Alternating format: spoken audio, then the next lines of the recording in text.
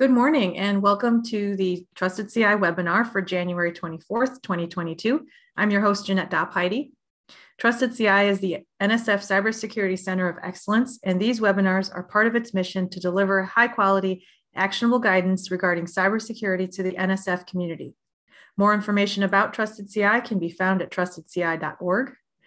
Today's topic is populating the HECVAT as an academic research provider. Our presenters are Charles Eskew and Kyle Early.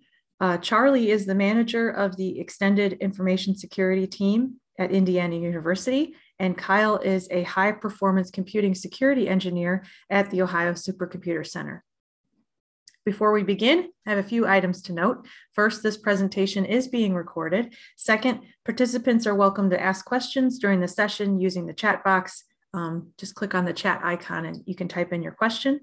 And we also are setting aside time at the end for Q&A as well. And with that, I'll hand things over to Charlie. Charlie, good morning. I'm actually going to take this over for Charlie. Apologize for that. Sorry, Jeanette. Should have passed it over to you. Let you know about that. Thank you for the introduction there, Jeanette. Welcome, everybody. Thank you for joining our call today.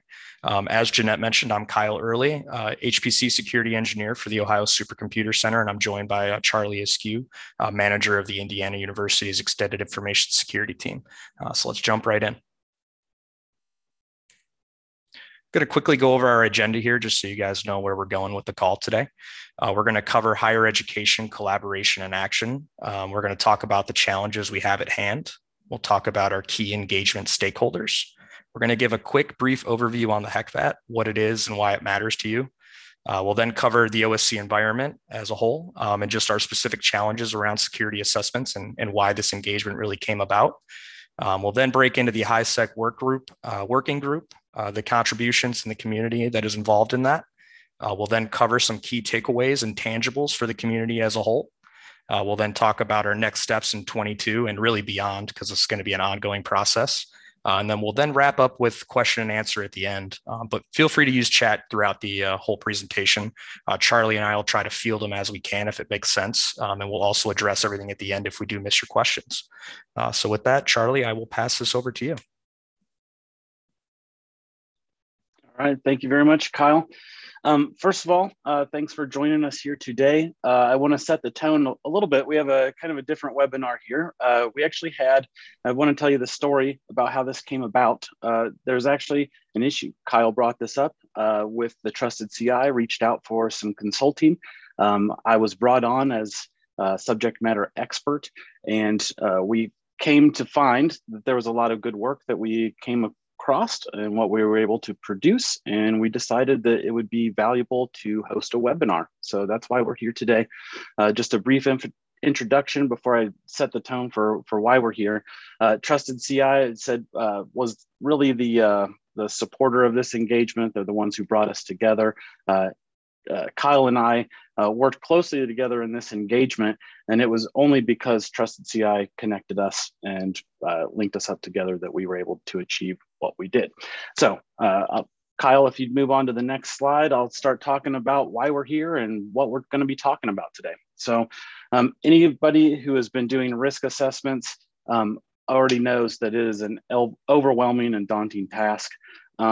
There are many questionnaires out there, and just like higher ed used to use unique questionnaires across the community, many areas or users of the academic research providers, or like Ohio Supercomputer Center, use their unique questionnaires as well. So this is a challenge that Kyle and others are still facing, and we continue to face this in higher ed. So really it's the questionnaire overload and the burden that we're facing.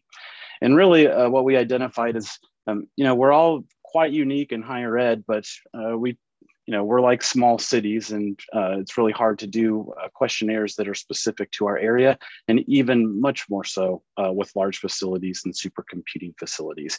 Just because of the context and nature, they don't really match very well. So what are our complications? What are we working on here? We've really overburdened staff. Each of these individual questionnaires, trying to attest, trying to create relationships with vendors or customers is a really daunting task for those in this field. Those of us who assess and those of us who have to populate and fill out and maintain the HECVAT. So what we found is, and what Kyle identified many, many times, is that there are misaligned questions in these questionnaires that set them up not to fail, but it's not the right context. And so it ends up creating these conversations that don't need to happen. So what are we trying to get to here? We're going to answer a couple of questions that we were looking for. First one, can academic research providers save time and better represent their environments by standardizing on and using the HECVAT tools? You'll get the answer later on. And the second question is, what can the Trusted CI do? And also the HiSEC HECVAT working group in general, what can we do to support higher ed vendors and assessors alike? So that's what we're going to get into. If you could move on to the next slide, I'm going to go ahead and do a little introduction here.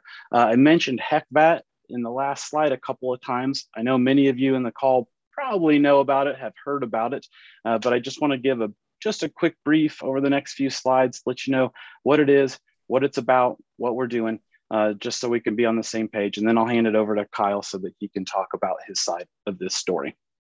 So when we're talking about the HECVAT and what it is, some of those problems that we identified in the previous slide, burden, unique questionnaires, too much overhead, we were trying to solve those with the HECVAT. And we started on this.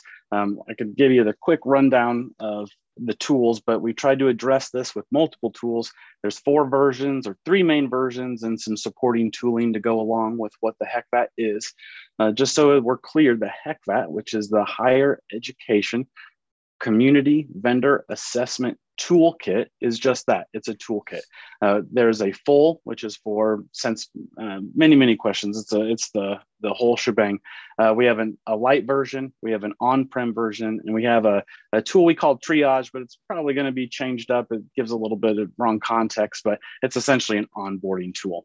So what has happened is we've created these over time. So it actually started, just a rundown of the history, started with a set of presentations, meetup of individuals back in 2015. We published the first version 2016, which was the full. Light came out in 17. We expanded the scoring functionality, made it more useful in version 2 in 18. We released the on-premise tool in 19, and we just released a major version 3.0 in Q4 of 2021. And so just a little side tip here, it actually was in pre-release when this engagement started. So we were actually able to use this for a little test run to get us going. So what we've always wanted to do is we have been and always are going to be focused on areas where we can add value, smooth out snags in the risk assessment process, and better support and guide our expectations for the client, for the vendor community. So Kyle, the next slide, I'd like to introduce just members of the core team. There's more contact information later in the presentation today when it's a little more relevant to contacting us, but I really just wanted to give these individuals a shout out for all of their hard work and dedication to this project. Really, John Allen has been our fearless leader since the beginning. John, and you can see Nick Lewis presented a presentation 2015. My colleague Ian Washburn and I presented at RIM that same year, and that's where all of this started. We have Josh Callahan since 2018. He came in with the scoring features out of the University of California system. Of course, myself, I've been here since the beginning and very proud to be a part of this. And then we have our staff liaisons. We always have Ren Isaac, EDUCAUSE, and Internet2 behind us, always supporting us through this effort. And the core contributors there, Brian Kelly, Nick Lewis, Kim Milford, and Cheryl Swinson. Kyle, next slide. I'll give you just a little bit of HECVAT by the numbers. So you already know that we're 5 years old. Honestly, we never thought that we would make it this far, that we would have progressed this far like we have. You can see it's taken a huge team of individuals to make this happen. We give acknowledgements of these major contributions in the back of all of our tools. You can see that in the acknowledgements tab, but we have over 120 volunteers making this happen. And that doesn't include all of the people who have contributed to the crosswalks and sent us emails and had meetings, ad hoc meetings and conference discussions, all those. So many thanks to all of those volunteers and contributors. I say 135 plus institutions worldwide. We know that there's all over Europe, Australia, Canada, many other countries are using this. We have 135 listed on the EDUCAUSE site. Those are only listed because we know about them or people told us about it. So we're pretty sure that there are many, many more out there. If you are an institution that's on here today or watching this video and you have not listed your institution on that list, please get a hold of us. Contact information a little bit later, but please let us know so we can get you added to that list. And then really the key thing, 1,000 or more hours of effort. If you look at it over how many people, 120 years over, or 120 volunteers plus 5 years, the amount of effort put into this has been massive.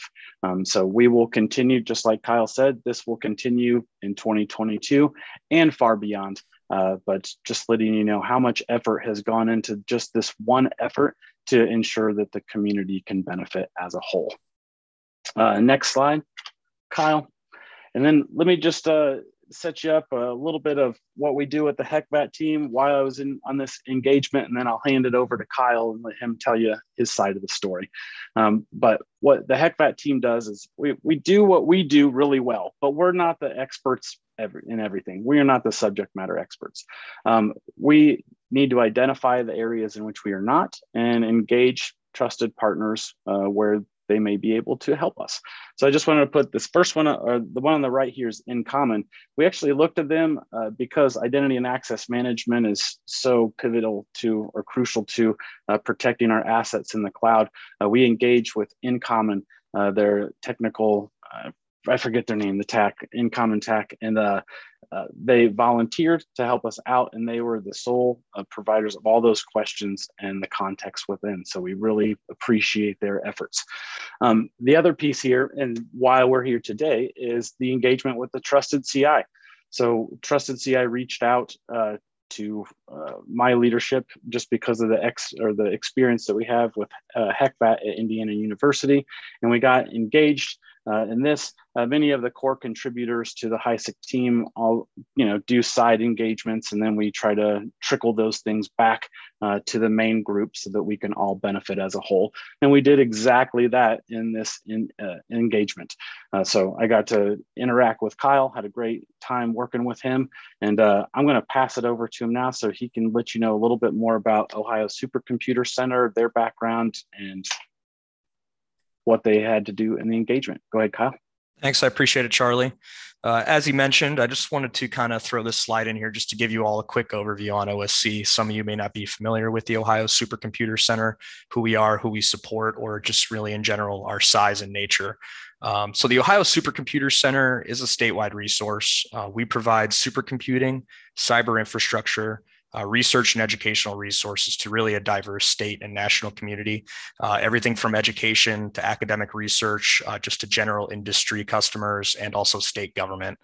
At the Ohio Supercomputer Center, our duty is to empower our clients. We want to lead and support strategic research activities.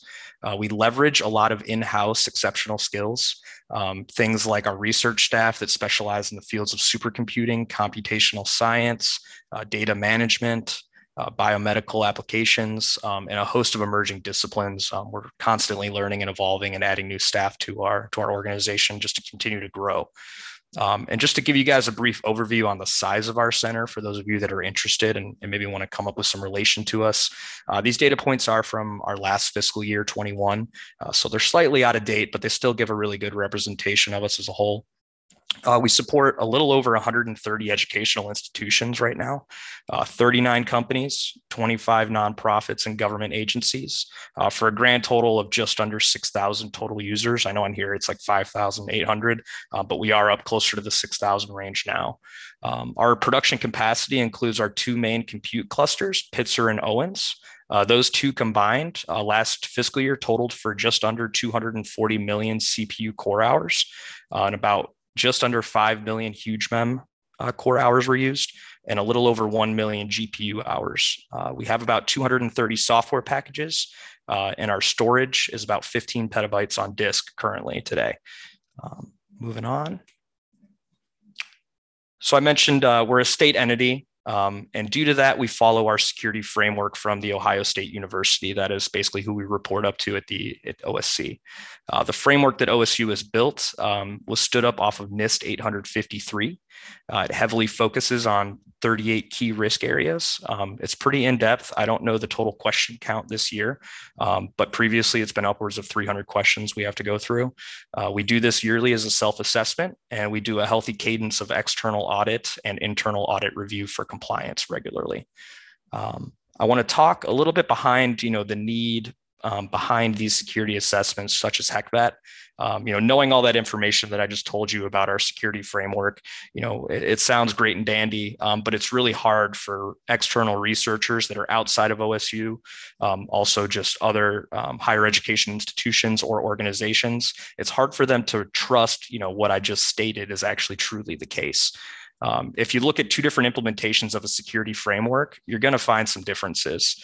And it could be because the controls are really just open to interpretation. Everybody out there is really just reading these controls, and it's how you read that statement and how you apply it to your environment is how you're going to implement that control.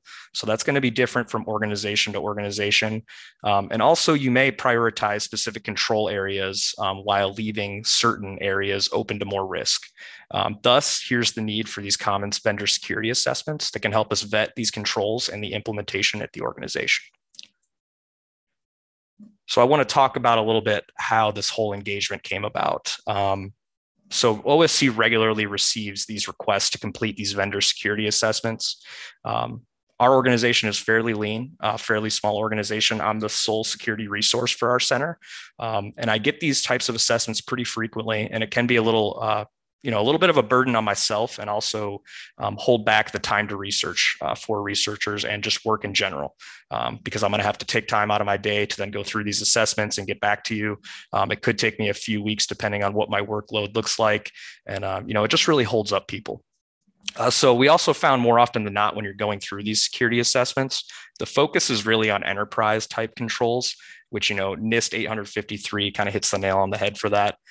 It's a great framework to follow, but at times it's not very applicable to research facilities like OSC. When we complete these surveys that aren't the best representation of our center, we then have to rely on that requesting organization or researcher being flexible in the review and understanding how our environment differs from a standard provider such as, AWS, Azure, any other major, corporate enterprise provider. We operate very differently from them. While we have some similarities, there are some key differences. This is why we really engaged Trusted CI from the start to help us assess these issues we had with assessments and really plot the best path forward for research facilities as a whole. It didn't take us long at the start of our engagement to kind of come to the conclusion that using the HECVAT as it relates to higher education was going to be our best path forward. And that was what we kind of put our feet on the ground and started marching towards. I mentioned previously that a lot of these questions in the security surveys won't align perfectly. And when this happens, it may result in either a negative score or a negative risk impact rating against your organization. The first step in our engagement was to review our previously completed HECVAT Lite 2.11 and talk through items that we call pain points. Pain points are questions that result in the negative score that I was just speaking about, or items that really just didn't apply to organizations like OSC. So I'm not going to go through all of them, but we just wanted to include a few main pain points from our engagement. I'll quickly talk through these just so you guys can get an overall understanding on what we're looking at. So the first one here is talking about, do you employ single tenant environments? I'm sure there's people on this call that are maybe chuckling to themselves right now.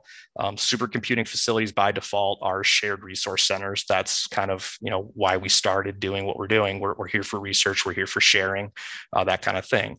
While we do have, some use cases where people want individual condo use that's a little more private, that can happen, but it's not the typical workflow that we see for most researchers at OSC, nor do they want to pay for that kind of service compared to a shared resource.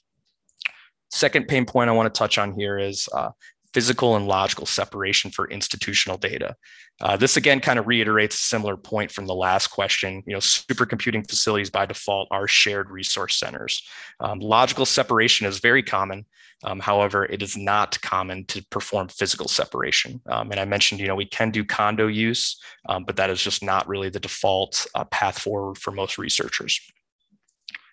Next pain point I want to touch on here is going to be database encryption. Specifically, this question wanted to know if you could pick and choose, what data types in your storage are encrypted and how they're encrypted. A center of our size and with the staff that we have, we really can't be that specific with data encryption. We kind of just take everything as a whole. Everything's encrypted in storage and at rest. So that kind of covers that point there, but we can't really do pick and choose database encryption. Next pain point I'm going to touch on here is will institutional data leave institution's data zone? This was just a really odd question for me to kind of wrap my head around from the start. If someone's choosing to use a resource center like OSC, their data most likely is going to have to leave their institution zone to get processed at our facility. There might be some cases out there where your software that's not really required, but in the research environment, you're definitely going to see that. And lastly, I'm going to touch on the remote data access. This was specifically pertaining to employees and admins at your organization that have access to that institutional data. In today's world, this was extra weird to think about. Due to COVID, a lot of us are working remote now, and really our shared resource center is accessible worldwide. So, you could really say that, yes, that data can be accessible external, from employees if needed. So, technically this gave us a negative impact, and I'll touch on that in a little bit more on how that changed. Got a question in here if you want to address, or we can wait. Sure, go ahead. What is it? I'm curious to know if you intend to try and support work requiring CMMC level 3 in this environment. So we are early in the stage, at least at OSC, I'll speak from our behalf. We are looking at supporting CMMC. Currently, we're not there yet. We're starting that review process this year. It's a part of our FY22 goals. I'm not sure what level we're going to reach yet. We're also likely going to lean on Ohio State University. They actually have a whole responsible Office of Secure Research that's going to kind of help us through this path on, what does our center need to meet in order to support our clients. I know we have had a couple project requests asking if we can support CMMC data, but it still is kind of early in that infancy stage. So we haven't seen too much demand yet, but it is something that we have to keep in the forefront of our mind and kind of see if we're able to support it. And OSC recently stood up our protected data environment, and that is kind of what we're nailing down is going to be our CMMC environment, but we still have to go through all those controls and look at the costs associated with audits and that kind of thing before we make that decision. I don't know if Charlie or anybody else wants to chime in on that, but I think that hits it for our work. I'm good, Kyle. I'm pretty sure you were the target for that question. Cool. Just making sure. Didn't want to leave anybody out if they had something they wanted to give some input on. So I'll move on here. This next slide is kind of talking about all those previous pain points that I just spoke to and the changes we saw about in our 3.0. So during our engagement, I identified these as our main pain point items. And I was very happy to find out from Charlie that most of these had already been handled. We hadn't seen the 3.0 version yet, but as soon as I got my hands on it, I saw firsthand that all these items that either negatively impacted me previously, or I had to do some serious explanations to security offices, was no longer really an issue. So I'll quickly touch on these. From the single tenant environments, this control still does exist in the 3.0, but it was heavily revised. It now requires you to expand on your environment as a whole, kind of give a big environment overview, and it no longer negatively impacts you should you answer no that you don't provide single tenant environments. So that was good all around.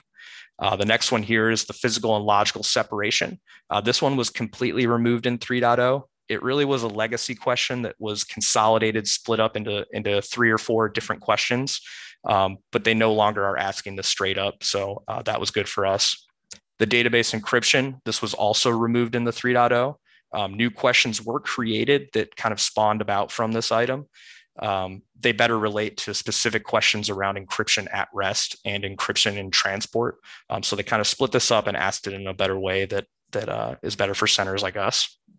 And the institutional data zone, this one was also removed in 3.0. It didn't really relate to how typical providers operate in today's world. That's kind of the best way I'm going to word that. It's very common in today's world that your data is going to have to leave your institution in order to give it to another provider or use a service, unless they're feeding you a black box to install in your environment. And the last one here, remote data access. This one was also removed in the 3.0. I mentioned in today's age and the remote environment during COVID, and also just, supercomputing as a whole, you're going to be remotely accessing that data from worldwide. So that kind of explains the removal and why I was happy on that one. Charlie, was there anything you wanted to mention about the modifications or that were made in 3.0 that alleviated these, or would you like me to move on? No, I think generally for what we want to cover today, you covered it. If anybody is interested in knowing more, there are other webinars that we've released in the past few months with the HiSEC group. So there'll be some links later on, but please check those out if you're interested in learning more. Cool. I'll move on and pass it back to you, Charlie. Good deal. I won't read this left-hand side, but essentially what it is we do better when you guys tell us we're doing it wrong. So, and that's in the nicest way possible. So we can't do the HECVAT effort. We can't do this work without the entire community. And so we are leading it. We are pushing it forward. Someone has to make these choices and do the work, but we're not the only big brains in the room. So if you're interested in learning more, I just want to take a moment to let you guys know how you can contact us, how you can contribute to the effort, how you can learn more. So these are links. I see Jeanette's putting them in the chat just so it's easy for you guys to click these. The EDUCAUSE Connect is the new users platform or the new user community within EDUCAUSE. If you go there, search for HECVAT users, we have a community group that as of this morning was at 330 subscribers.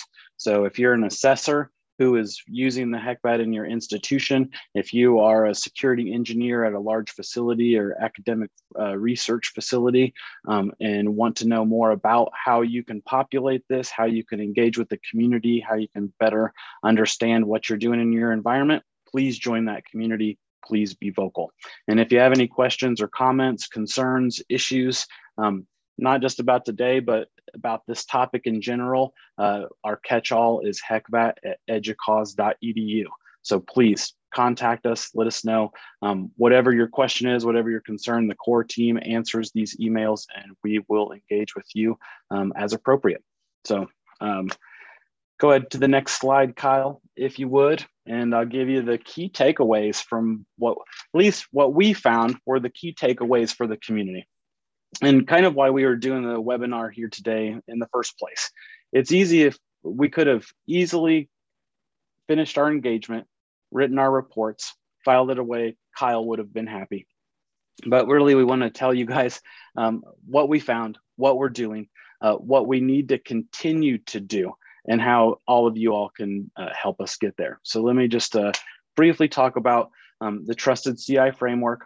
Trusted CI, Jeanette and Jim Basney helped us, John Zage as well. I'll give him credit on this last one. Huge shout out to him. But there were many, not deficiencies, but there were gaps in the Trusted CI framework that could use a bit more supplemental information, a little bit more background as it relates to risk assessment in research facilities.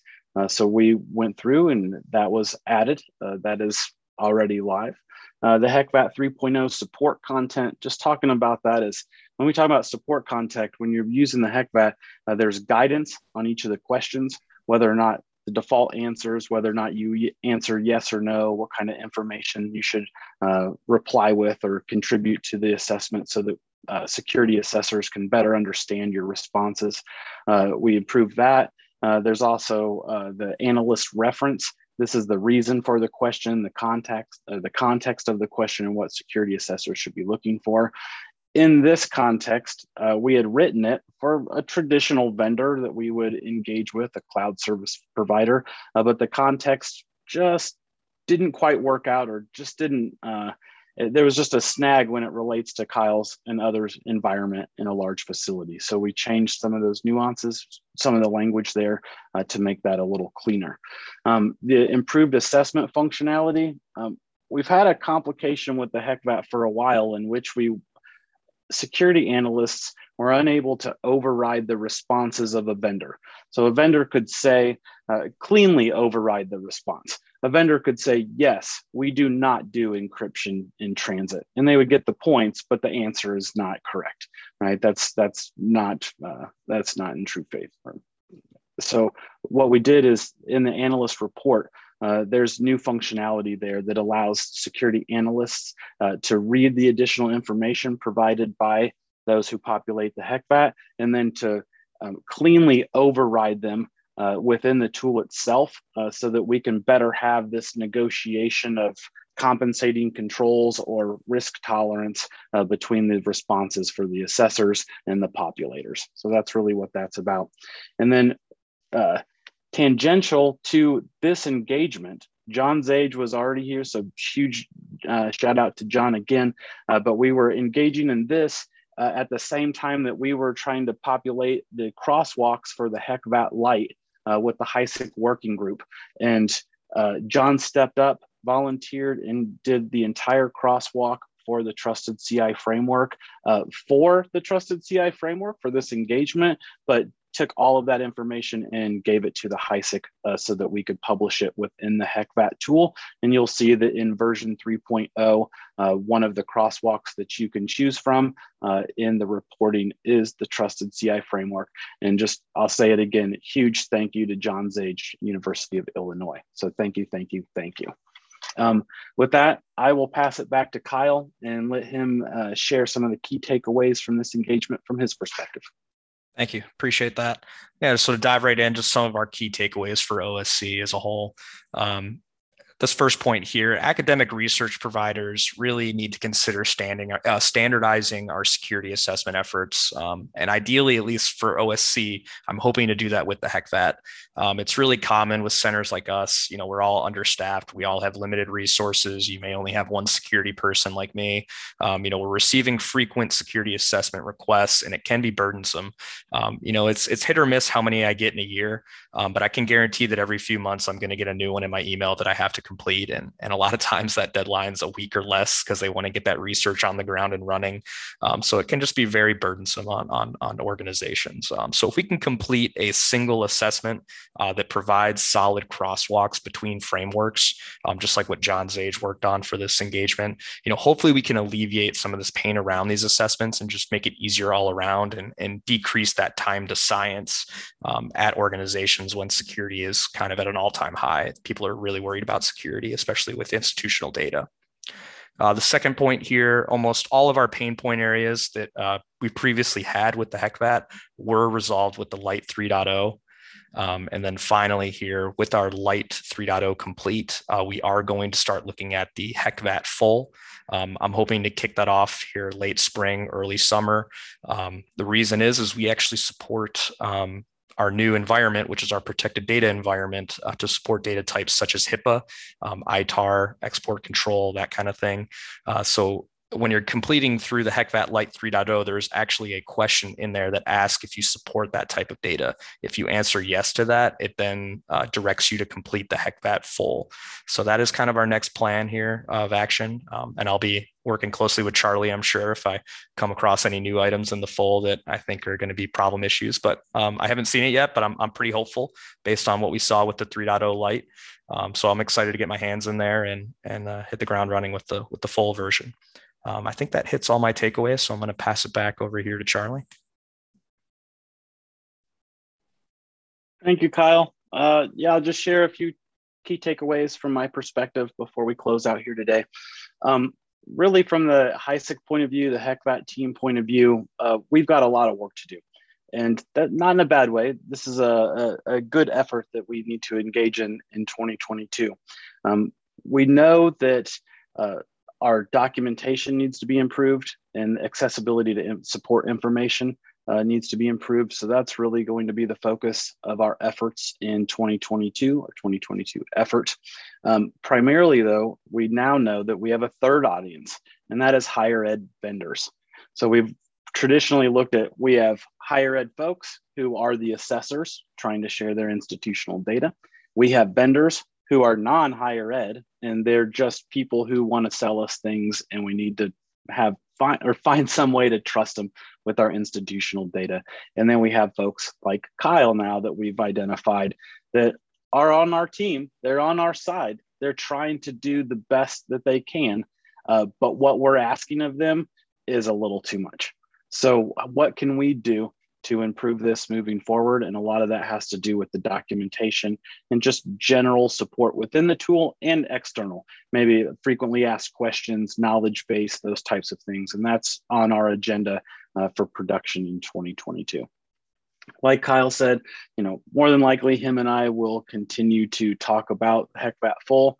I am guessing that Jeanette and Jim will be very happy to help us in that engagement, and we'll do that later on this year. But just in general, the communication between the Trusted CI framework, those supporting ties, the networking, the community that we have within higher ed, want to maintain that relationship and make sure that we're on the same page moving forward. And really just something fun here at the end, just to let you know, collaborating with your peers is fun. In higher ed, this is something that we've been doing for a long time. We love to share, we love to interact with each other, and we encourage you to reach out to us if you would like to contribute to the effort. So thank you very much for joining us here today. I think our next slide is our Q&A slide, and we're happy to answer any questions or comments that you might have. Thank you very much. Thank you. We've got a question for me, and I'm trying to pull up the right page to respond to it. The person's asking if an institution is performing a security assessment, could an institution engage Trusted CI to help answer any questions? Trusted CI has an office hours option. That is a program that we started, I think it was early this year. If you have a question, or if you would like to meet with us directly for some assistance, you can request an appointment by contacting us with the contact link on that webpage. And so we would look forward to hearing from you if you're curious to talk to us. Yes, good. Other than that, do we have any other questions from the audience? We've got plenty of time. So if you have a question for Kyle or for Charlie, here we go. HECVAT 3.0 removed some items and added new ones. Any pain points around the new items? For example, identity management and accessibility. I would have to dig up the full 3.0 light response, but I don't remember any of those standing out as open items that negatively impacted us at OSC. We did go through that full light assessment, and I do not recall any identity management or accessibility questions that kind of held us up. It seemed like everything from at least my viewpoint was greatly improved with the 3.0, and I didn't really come across anything that, there are items out there where I did take a negative score on, but the new way that they direct assessors to review those answers and adjust that score, we haven't had an issue, and we've actually handed off our 3.0 light to one university already that wants to use OSC. And I didn't hear anything back. So no news is good news in my book. If someone wants to use us and request an assessment and I hand it over and there's no questions, I think my job's complete. So I'll add one thing to that, Jim, from the HiSec perspective. With any new tool, there's always some, we didn't really think of that, or that's unique to that situation. And we have noticed a couple of areas where a security assessor could get into a situation where where it's not easily interpreted. The answers aren't easily interpreted. So we're gonna have some work to do, or work cut out for us to document those pieces. Specifically it was the first question, HLAA01, has to do with the single sign-on and the ability for local and remote. So not to get too technical here, but there are a few areas that we would expect that there might be a few snags, but we like to clean those up in minor version releases throughout the year. We had one minor revision right afterwards because of that. So 3.01 is the current version of the HECVAT. We've got another question in here. Is there a crosswalk available from 2.0 to 3.0? Any other thoughts on longitudinal scoring or of vendor assessments capturing improving maturity over time? Yeah, absolutely. Andrew, thanks for joining us here today. Love to see you here supporting the effort. So much appreciated. We actually do. We'll get those published out. We went through and we created a guidance document. They are internal right now, but we'll get them cleaned out and they'll be published this month on the EDUCAUSE site, Andrew. They're essentially a guidance document. If you're a vendor moving from 2.11 to 3.0, we have those populated in full. Essentially what the question is, was it retired? Did it get updated? Was it reworded? And what you need to do about that answer. We did that for the light and the full versions. Those are completed, just not yet published.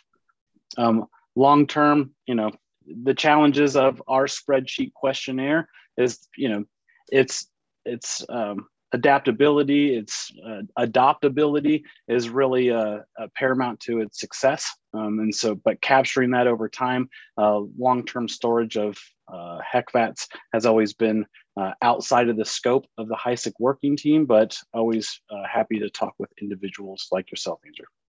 Thanks for that question. Well, while we've got people typing or thinking over any other follow-up questions they have, I just want to grab the screen real quick and talk about our next webinar. So our next webinar is going to be Monday, February 28th at 1 p.m. Eastern. So note the time is different than our usual time. And our topic is going to be the guide to securing scientific software. And this is going to be presented by the Trusted CI Software Assurance team. So we're happy to share the results of a year-long project that Trusted CI had been working on. And so be on the lookout for a registration link for that. And with that, do we have any more questions? Jeanette, I didn't see any more questions, but I will follow up to Amit's question earlier. Maybe not for Trusted CI per se, but please, if you're assessing a HECVAT from a vendor, or you're someone who is populating the assessment for an institution, by all means, you could join the HECVAT users group. We will help, peers will help you in that assessment, how you interpret an answer or how you should respond. And of course, if you're a vendor, we have many vendors email us at hecvat@educause.edu and ask us those specific questions. Can you help us with this or that? We have to be mindful of how much time we commit to helping out those different communities, just because we are a team of volunteers, but that really points to our priorities for 2022 and the documentation efforts and the availability of information to support the mission. Great. Thanks for posting that, Jeanette. Oh, yeah, sure. Yeah, they tend to get lost in the long chat, so I just repeat it over and over again, and that's fine by me. I got another question here. Do you want to speak toward how you go about communicating a HECVAT request when all they do is provide software that might be installed in your data center? Yeah, so Scott, thanks for that question. That's one of those, you could use the on-prem tool, but it's probably one of those situations where it's software that you have access to. If it's being installed on a server, an operating system that you have administrative rights to and insight, then HECVAT might not necessarily be appropriate. It would be appropriate if they're maybe sending you an appliance. Maybe it's just a tool that you're putting in your data center, and you might be able to monitor its traffic or some security controls, but you might not have insight into seeing the administrative functionality within. That might be more of a candidate for the on-prem tool. If I'm off point though, Scott, you know my contact information and be willing to talk about that more in depth. If you don't already have it, it sounds like an opportunity to create some kind of a like decision tree or something for which flavor of HECVAT you're looking for. Yeah, we tried to put, if you look at the triage tool, we tried to start, an attempt has been made to go down that path.